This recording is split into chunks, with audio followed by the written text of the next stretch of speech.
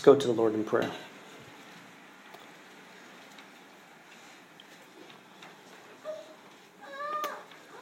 Father God, we come before you now. We ask for your help as we open your word. I ask for your help. Father, I pray that as we open your word, that it will not fall on deaf ears, but you will take your word and you will plant it deep into our hearts, Father, where it will resonate within us, that it will change us, God. Lord, we confess that we need your word. We need nourishment this morning. We need a working of your grace in our life. Lord, you say that you are faithful, you're steadfast in your love, and we cling on that this morning, Father, as we open your word. Father, may we see you in a new way this morning. May we see ourselves and those around us in your world. May we see your sovereign plan of redemption. Father, may you save those among us who are wavering, those who are like a teeter-totter going one way or the other. They have not committed themselves to you. Lord, I pray that this morning you will do a miraculous work in their life, a work that only you can do. Lord, I cannot convince them. No one can convince them of truth. Only you reveal truth. I ask that you'll do that this morning, Father. Lord, as you do it for us, we pray that you'll do it for the Hung Jing Tai people in China. 183,000 people, lost souls, who are chasing false gods, gods made of dirt and stone, gods of their own imagination. With these other religions, Father, we pray that you, in your mercy, will give them your word. Father, we have so many Bibles laying around, and this people don't even have a verse in their own language. Father, may you raise up from us, from your people, to go to the Hung Jing Tai and share the good news of Jesus, to give them the gift of your word. Father, may translators be inspired by your Spirit to write in their mother tongue so they can see for themselves the truth, and they have it. Lord, we pray that Jesus will be followed, that these false gods, the ones of dirt and stone, will be smashed, will be used for just rubble to build walls and just what dirt is made for. And that they will turn away from these gods of dirt and stone and turn to the true God and worship you alone. Father, save them. Father, we pray for Pastor Rory Garza in California, this young church, Pillar 29 Palms. Father, we pray that you will do a mighty work. We pray for Pastor Roy this morning as he preaches your word, that it will not fall on deaf ears, that you will do a work with Pastor Roy, through Pastor Roy, to the people, that you'll build a strong body of believers in that church, and they'll reach 29 Palm and the Marines who are stationed there, Lord, and they'll go to the ends of the earth with the gospel message. Father, we pray for Pastor VJ with Reach All Nations. We thank you for giving him a wife. We thank you for the ministry that you've given him, the work that you have given him, the calling that you have on his life.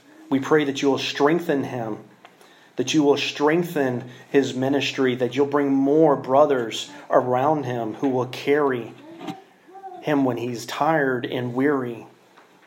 Father, may they look to you as their hope, as their strength. When the persecution comes against them, may they be bold in proclamation. As they suffer, may they become more bold to show the truth of your word, that nothing stands against it. Father, we pray for Pastor Rick Cookshank of Hanover Baptist Church. We pray as he preaches this morning that his words will not fall on deaf ears, that the gospel will be clearly spoken, and those in his hearing who are not saved, that you'll use Pastor Rick to save the lost. And you'll strengthen that body as well. Lord, we love you, and we pray for your Holy Spirit to guide us in this time. It's in your name. Amen. Please turn in your Bibles to 1 Corinthians chapter 10, verse 14. It's on page 957 in the church Bible.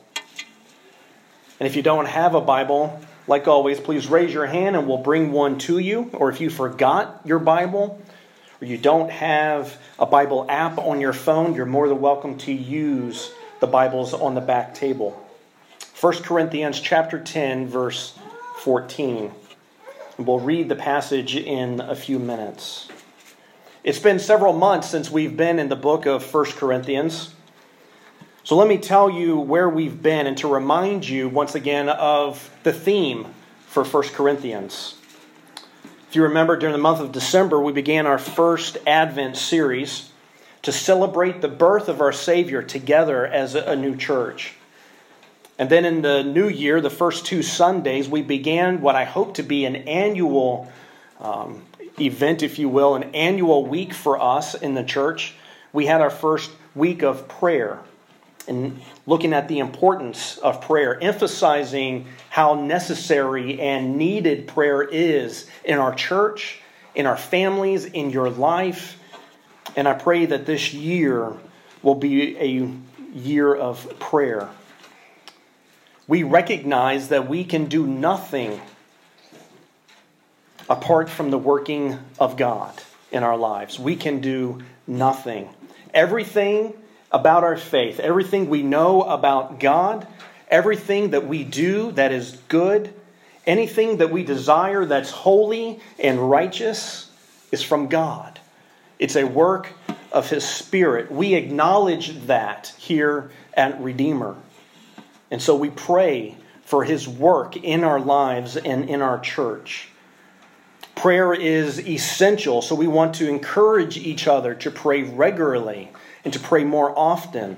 We can never, ever pray too much, because everything that's needed is outside of our hands, outside of what we can do, and it's only by the working of God that it happens. And so we pray. I hope you've been encouraged to pray. This year will be a year where prayers are answered, your faith being strengthened in prayer, and lives being changed in prayer. For the last 2 weeks, Anton has reminded us that it's God alone who saves sinners. Every person here, if you look around the room, every person here, every person in your neighborhood, every person in our community, every person around the world is a sinner, the Bible says. God is very clear. There's not one person who's born without sin. Every single person is born a sinner. We all have sin, we read earlier, and that separates us from God. And we need to be saved. And we need to be saved not from our sin. We need to be saved from the judgment of our sin. And we cannot save ourselves. There's no person in the world who can save themselves. Sin is so offensive to God that only eternal judgment will satisfy the offense. He sees sin as a crime, and all mankind is guilty. Every week I post our sermons on the website, and I share them on Facebook. I try to have a short, clear, concise statement so the listener will know ahead of time what the sermon is going to be about. When I asked Anton for a summary of his statement for last week, I love his summary statement that he gave me. He said, God's covenant of grace, this is about last week's sermon, God's covenant of grace revealed in his promise of a Savior. Every single person is born into sin. We cannot save ourselves. And the Bible tells us that God's covenant of grace is revealed to us in the promise of a Savior. This is the gospel.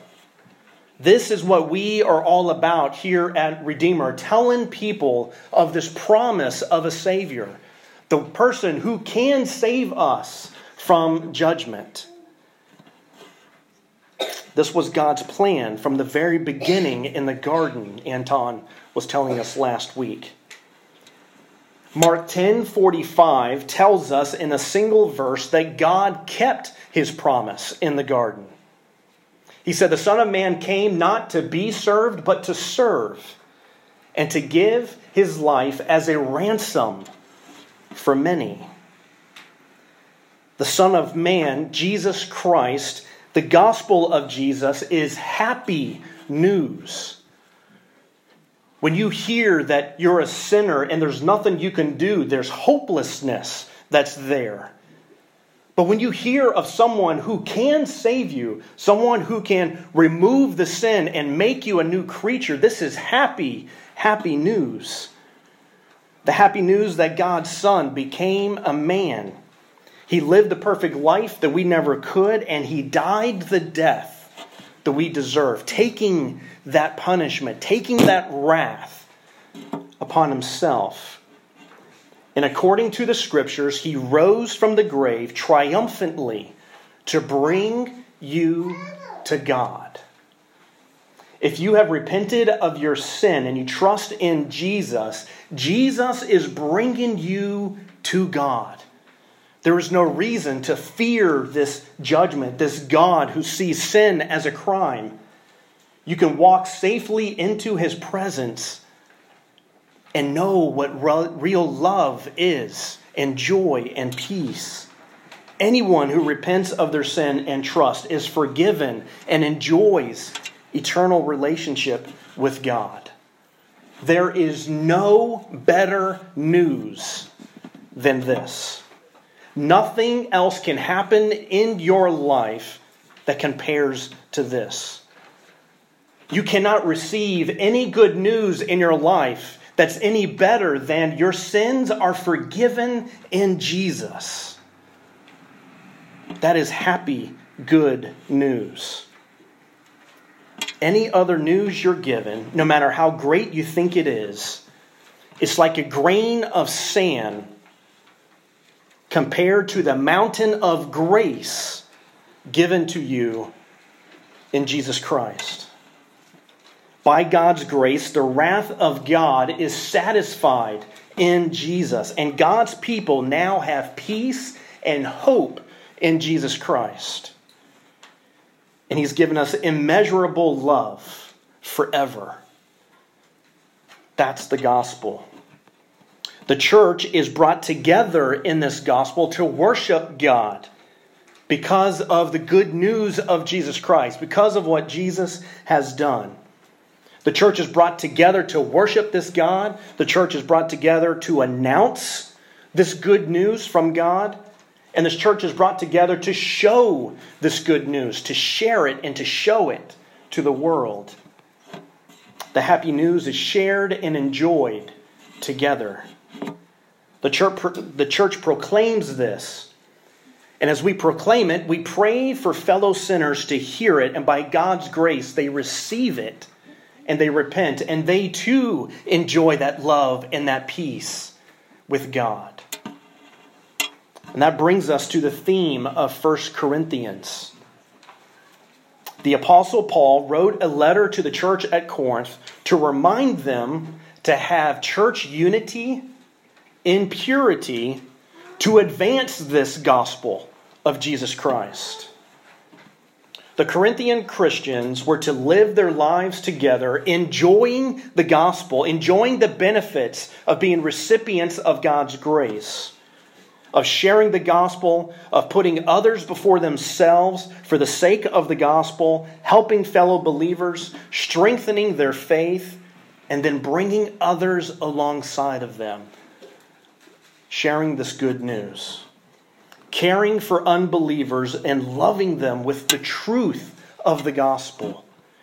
Everything the church is about, everything we do is all centered around this good news of Jesus Christ. And this letter that Paul wrote is written to Christians who lost sight of that.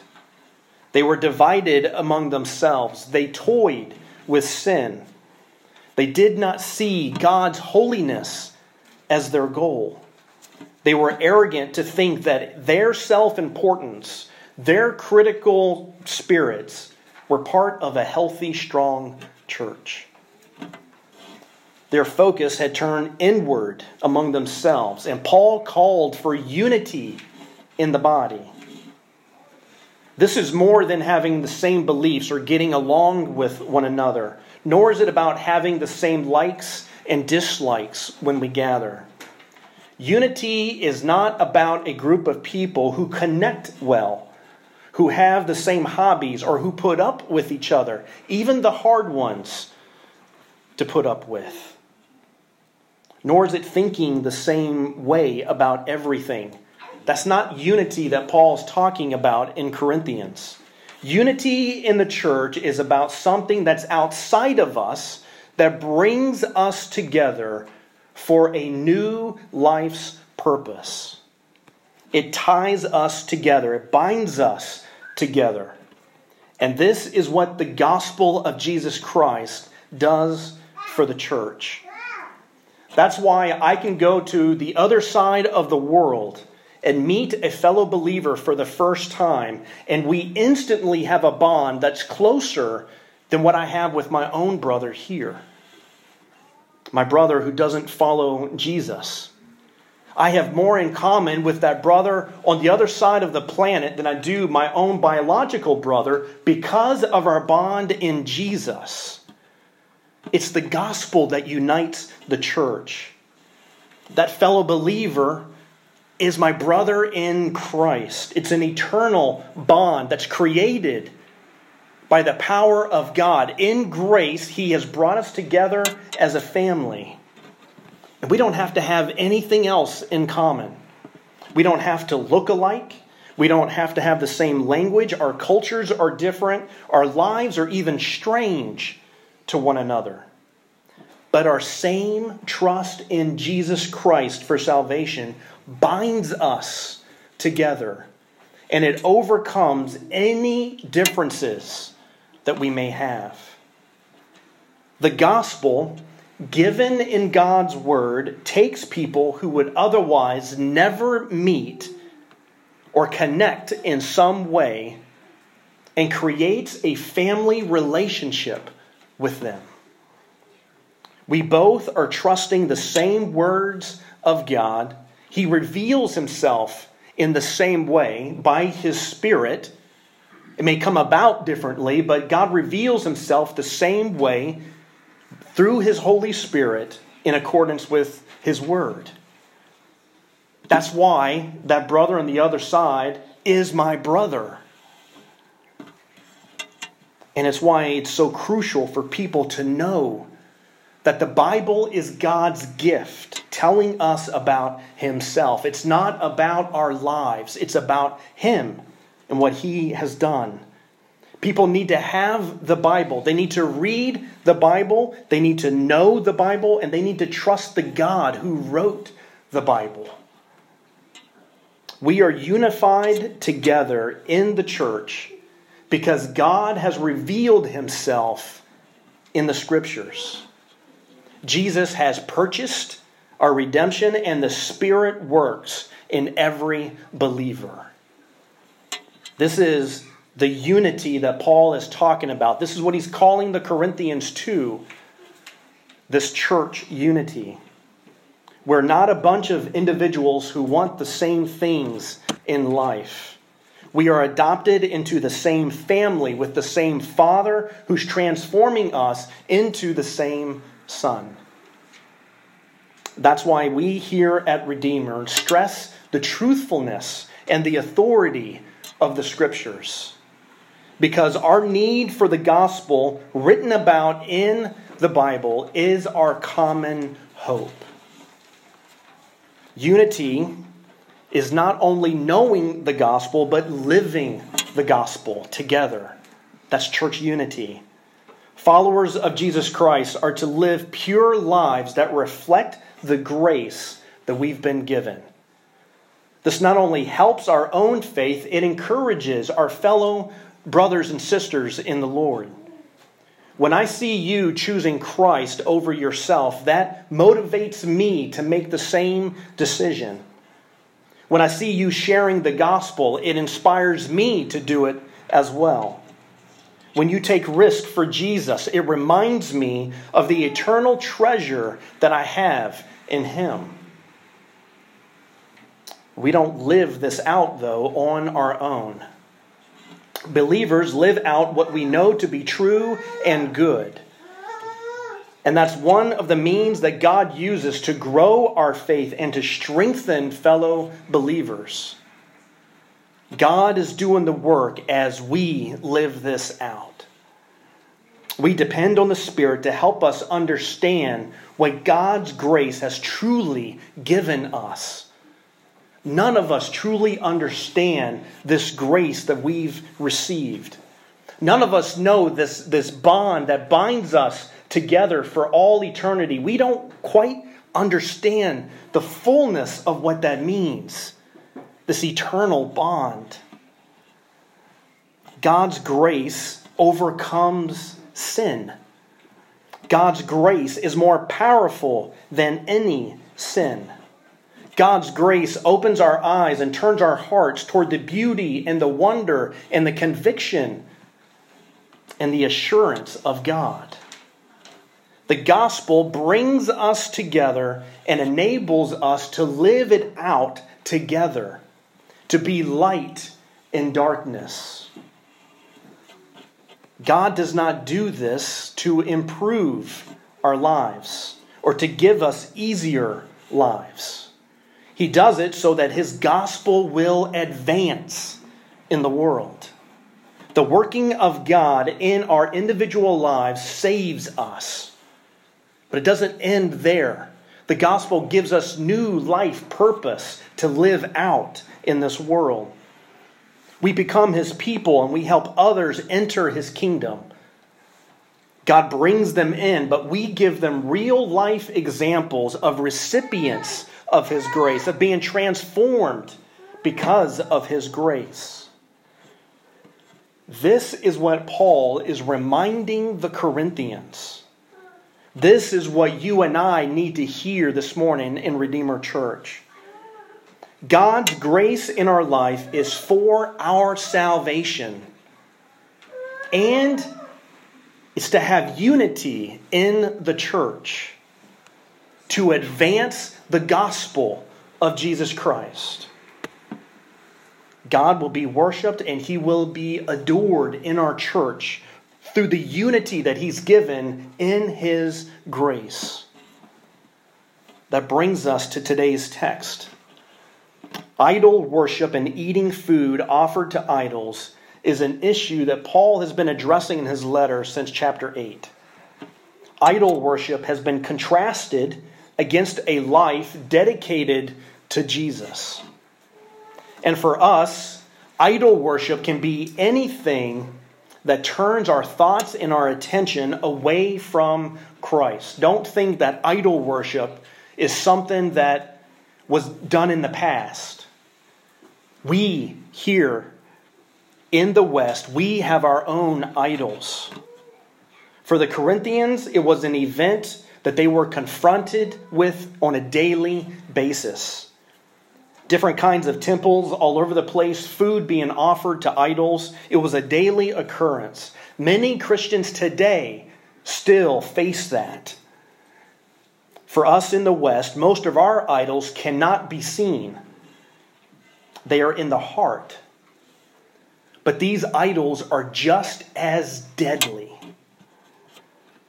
Now, before the holidays, we had come to 1 Corinthians chapter 10. The last time we were in the book, we looked at the end of chapter 9 and the first half of chapter 10. In verses 9:24 through 10:5, Paul gave the motivation for living your life with Christ at the center and the gospel as your aim. Again, God's salvation, His grace given to you, saves you, cleanses you, but then gives you a new purpose in life. While you have air in your lungs, your purpose is to advance the gospel of Jesus Christ. The gospel is your aim. Paul talked about receiving an imperishable wreath after saying he lives for the sake of the gospel. God is not just a taskmaster. As He gives us a new life purpose to advance the gospel, He says, my servants, my children will then receive an imperishable crown. And it's Himself. We will be fully satisfied in His presence forever. In verses 6 through 13, Paul gave the warning to stay focused on the gospel. We need to guard our hearts with the truth of God's grace. A divided heart loses sight of our aim. And competing priorities creep in and they fog the mind. They entice our desires. And eventually, the warning is, a divided heart, if left unchecked, will ruin you. Paul pointed back to the Old Testament during the Exodus, when the Israelites became lax and their sinful cravings warred against their trust in God. They had seen God work in magnificent ways, miraculous, wonderful ways. He delivered them out of bondage. He was bringing them into the promised land, and they began to complain, and they disobeyed. And their heart, the sinful cravings in their heart, came rising up, and they looked to themselves. In verses 6 and 7, Paul said, now these things took place as examples for us, that we might not desire evil as they did. Do not be idolaters, as some of them were. He then ended the passage in verse 13 by saying, no temptation has overtaken you that is not common to man. God is faithful. He will not let you be tempted beyond your ability. But with the temptation, He will also provide the way of escape, that you may be able to endure it. What we now see in our passage this morning, verses 14 to 22, is that God is zealous for our devotion. God is zealous for your devotion. And unless you cling to Him, you will chase your own idols. God is zealous for your devotion, and unless you cling to Him, you will chase your idols. Clinging to Him is believing in Him alone for salvation. Nothing else saves you. It means trusting that only He satisfies the desires in your heart. It means following Him only. Only Jesus do you follow on the path of righteousness, forsaking everything else in this world as lesser value. It's our hearts wanting what we know in our head to be true. The connection between what we know in one hand and what we desire on the other, coming together and clinging to Jesus, seeing the reality is Jesus. That's what I mean when I say clinging to Him. Another way to state it is this: flee from your idols in your heart and run to the security of Jesus, and never, ever leave. We cannot have it both ways. Being a Christian is more than just accepting facts and living how we want. Believing in Jesus is submitting to and following Jesus. We live out what our heart desires.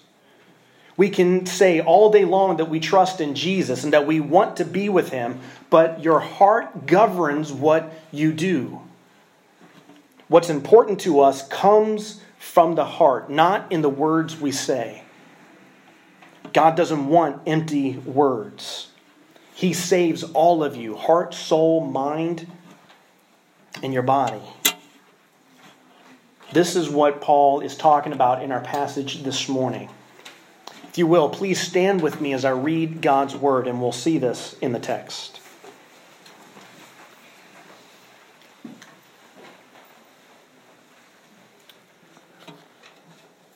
Verse 14, "Therefore, my beloved, flee from idolatry. I speak as to sensible people. Judge for yourselves what I say. The cup of blessing that we bless, is it not a participation in the blood of Christ? The bread that we break, is it not a participation in the body of Christ? Because there is one bread, we who are many are one body, for we all partake of the one bread. Consider the people of Israel. Are not those who eat the sacrifices participants in the altar? What do I imply then? That food offered to idols is anything, or that an idol is anything? No. I imply that what pagans sacrifice they offered to demons and not to God. I do not want you to be participants with demons. You cannot drink the cup of the Lord and the cup of demons. You cannot partake of the table of the Lord and the table of demons. Shall we provoke the Lord to jealousy? Are we stronger than he?" Amen. Please be seated. Lord, help us to see your grace in your word and our desperate need of you. Amen.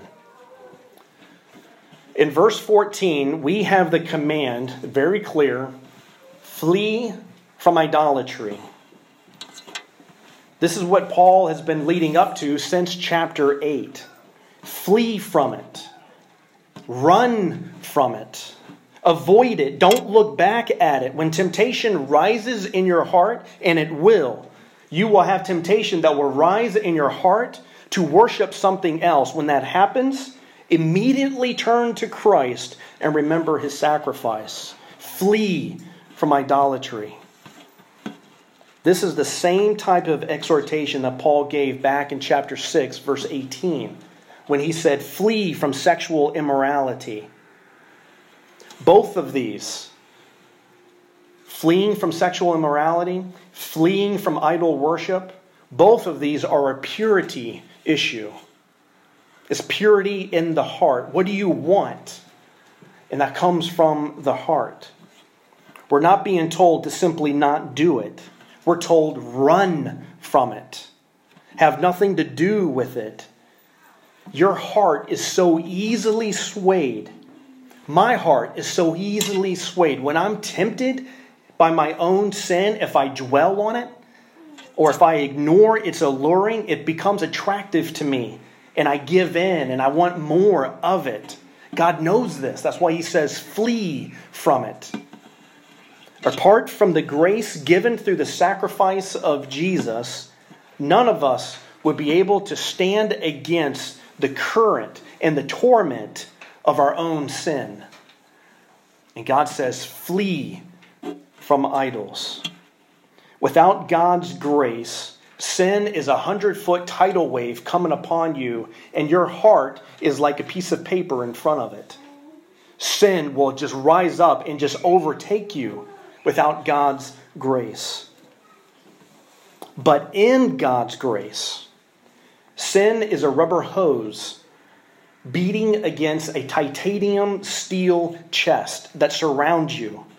And you can rest safely inside because you're protected from it. And part of that protection, God says, flee. And that's how you stay protected. Paul then proceeds to give 3 examples in our passage to appeal to the Corinthians, for us to understand, to consider, and know that we follow Christ alone. Nothing else in this world. So flee from idols. that our lives are His and no one else's. And there is no middle ground. You cannot worship Jesus today and tomorrow worship your idols. It doesn't work that way. We are either in Christ and our lives are centered on Him, resting in His work that He's done for us, or we're not. And evil takes a foothold in our lives and we are in a precarious position before God. So, the command in our passage, flee from idols, and then he gives 3 examples. The first one is seen in verses 16 and 17. Here, Paul looks to the Lord's Supper.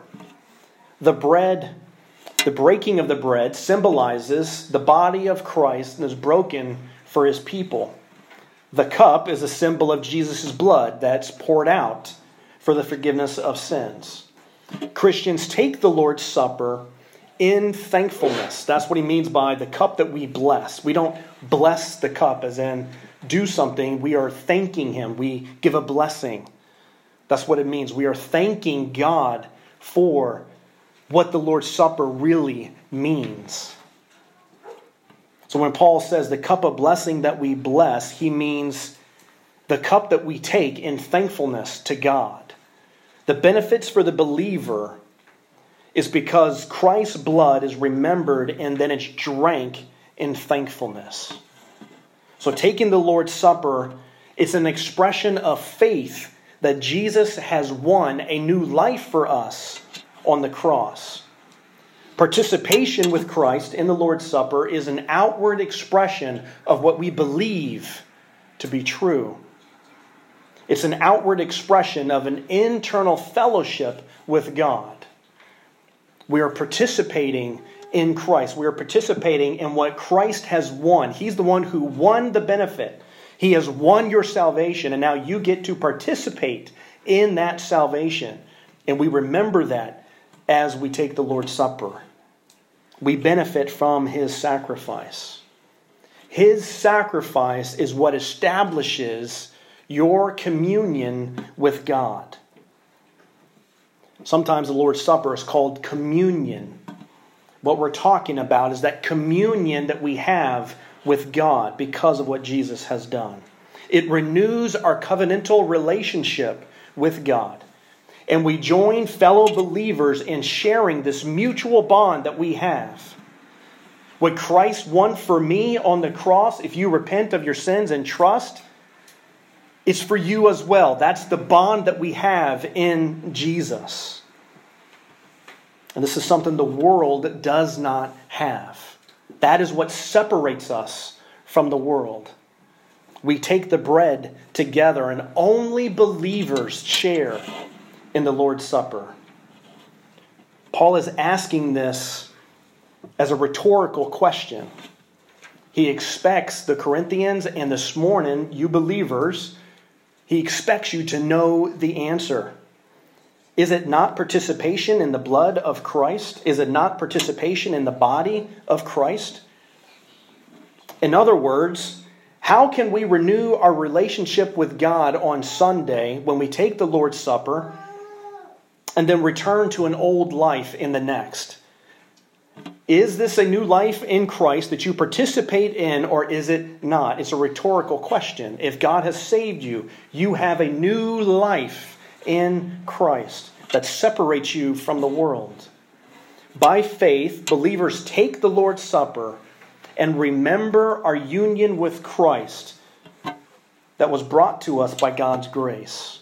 Our identity now is in Christ, not anything else in the world.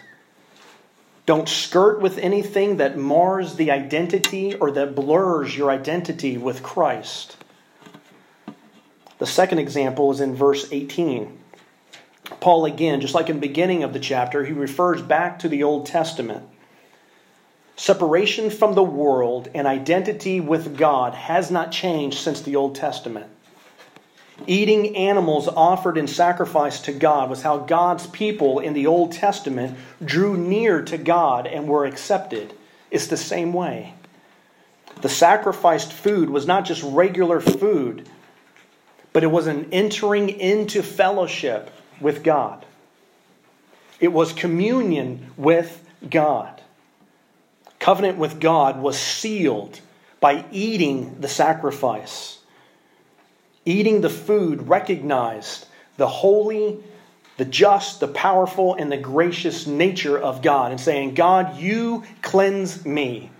I am yours. I am part of your people. That's what the Israelites did in the Old Testament, and this is what Christians do in the New Testament because of Christ. He is the sacrifice. We take the Lord's Supper. Jesus even said, when you eat my flesh and you drink my blood, there's communion there. That's not a literal eating and drinking. It's a communing with him. It's a remembering of who he is. And that Jesus brings you into communion with God. God has not changed anything from the Old Testament to the New. Jesus just fulfills now what we cannot. People in the Old Testament fellowshiped with God by God allowing them to eat food that were sacrificed to him. God's gracious blessing and fellowship with him has not changed. The third example is in verses 19 and 20. Paul uses a third rhetorical question. Please look with me in verse 19. What do I imply then? That food offered to idols is anything, or that an idol is anything? No, I imply that what pagans sacrifice, they offer to demons and not to God. I do not want you to be participants with demons.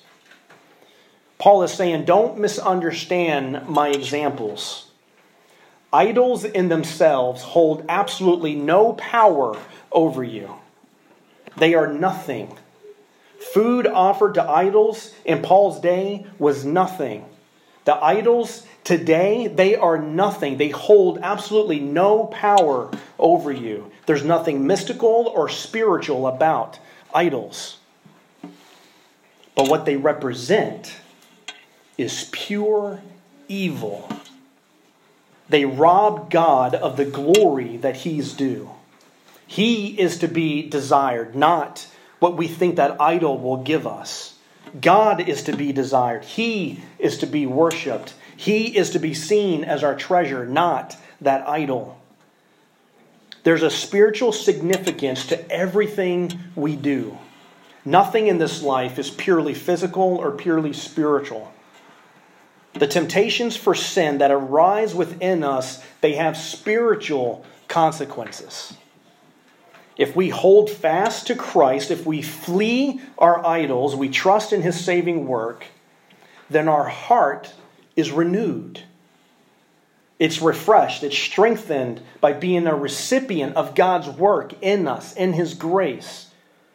When we experience God's grace, we flee from the idols. We're strengthened. Witnessing him overcome our temptation and replacing it with his goodness and his joy. But if we don't turn to Christ, if we don't flee from idols, if we give our idols any attention, then our sin rises up and it wears us down. We feel guilty, and unconfessed sin drains us. It's like a cancer in the soul. And if we become lazy and defiant towards our sin, it creates horrible consequences in our lives. There are real spiritual dark forces that don't want you to know and to enjoy the peace of God. Don't be deceived in thinking that other things that war for your affection are insignificant. Now look with me, please, at verse 21. You cannot drink the cup of the Lord and the cup of demons. You cannot partake of the table of the Lord and the table of demons. Shall we provoke the Lord to jealousy? Are we stronger than he? It is impossible, in other words, to chase idols and to enjoy peace with God. God's grace nullifies any supposed worth of anything that's vying for your desire. God will not allow you to have both. He values his grace, his glory too much. God is either the most precious one in your life or he's not in your life. That is what Paul is telling us.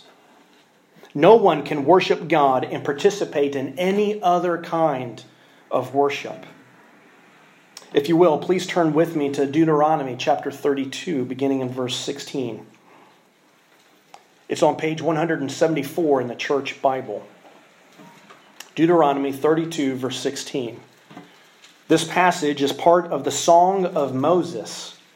It's a warning after Moses has written down everything he was told to write down. It's then a warning that Moses gave to the Israelites. Deuteronomy 32, verse 16, it begins, "They stirred him to jealousy with strange gods. With abominations they provoked him to anger.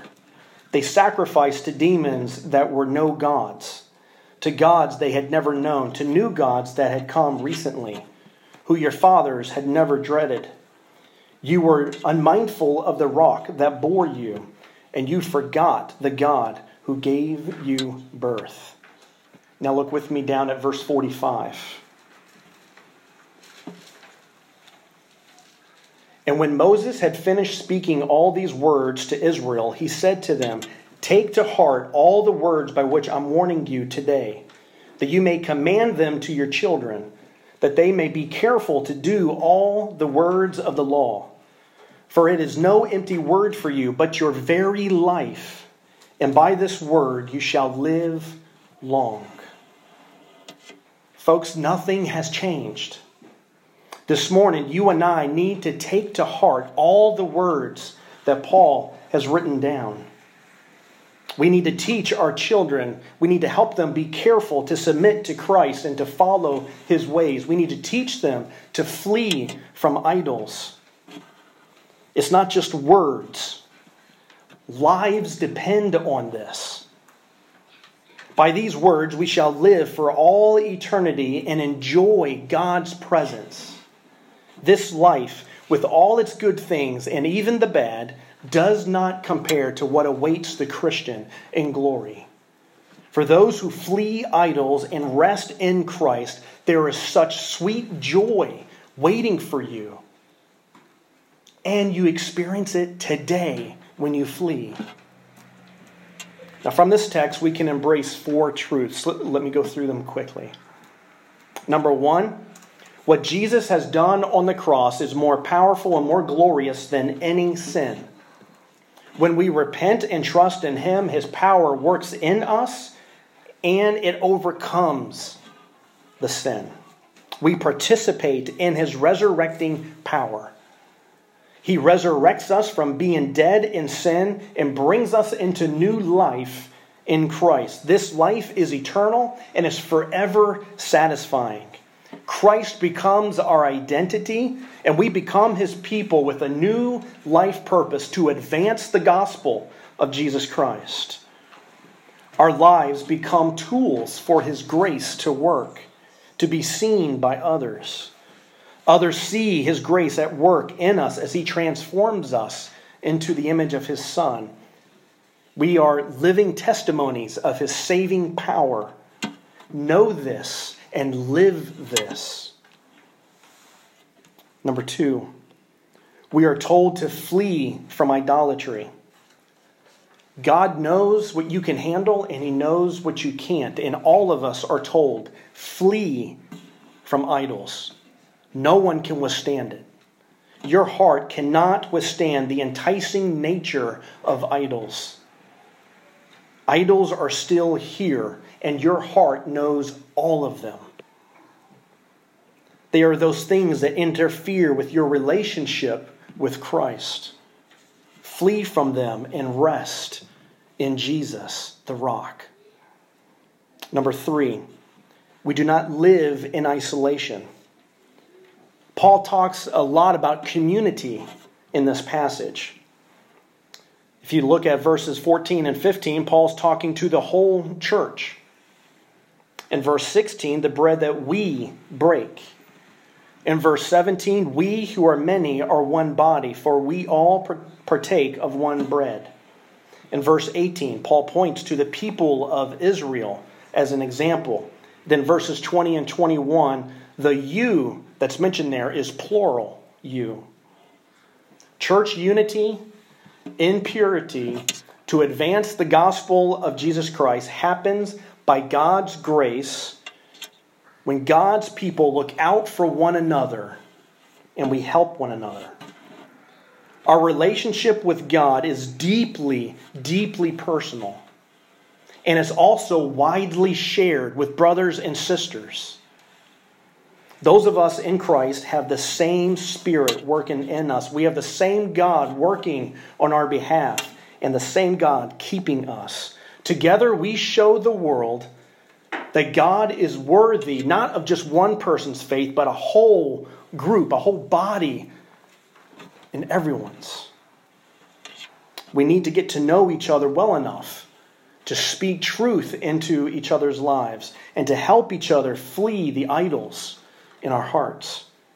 God has designed it that every Christian should walk alongside other Christians. To do this, it's got to be more than just a Sunday gathering. This is the Lord's Day. It's a very important time that God's people gather and we corporately worship God.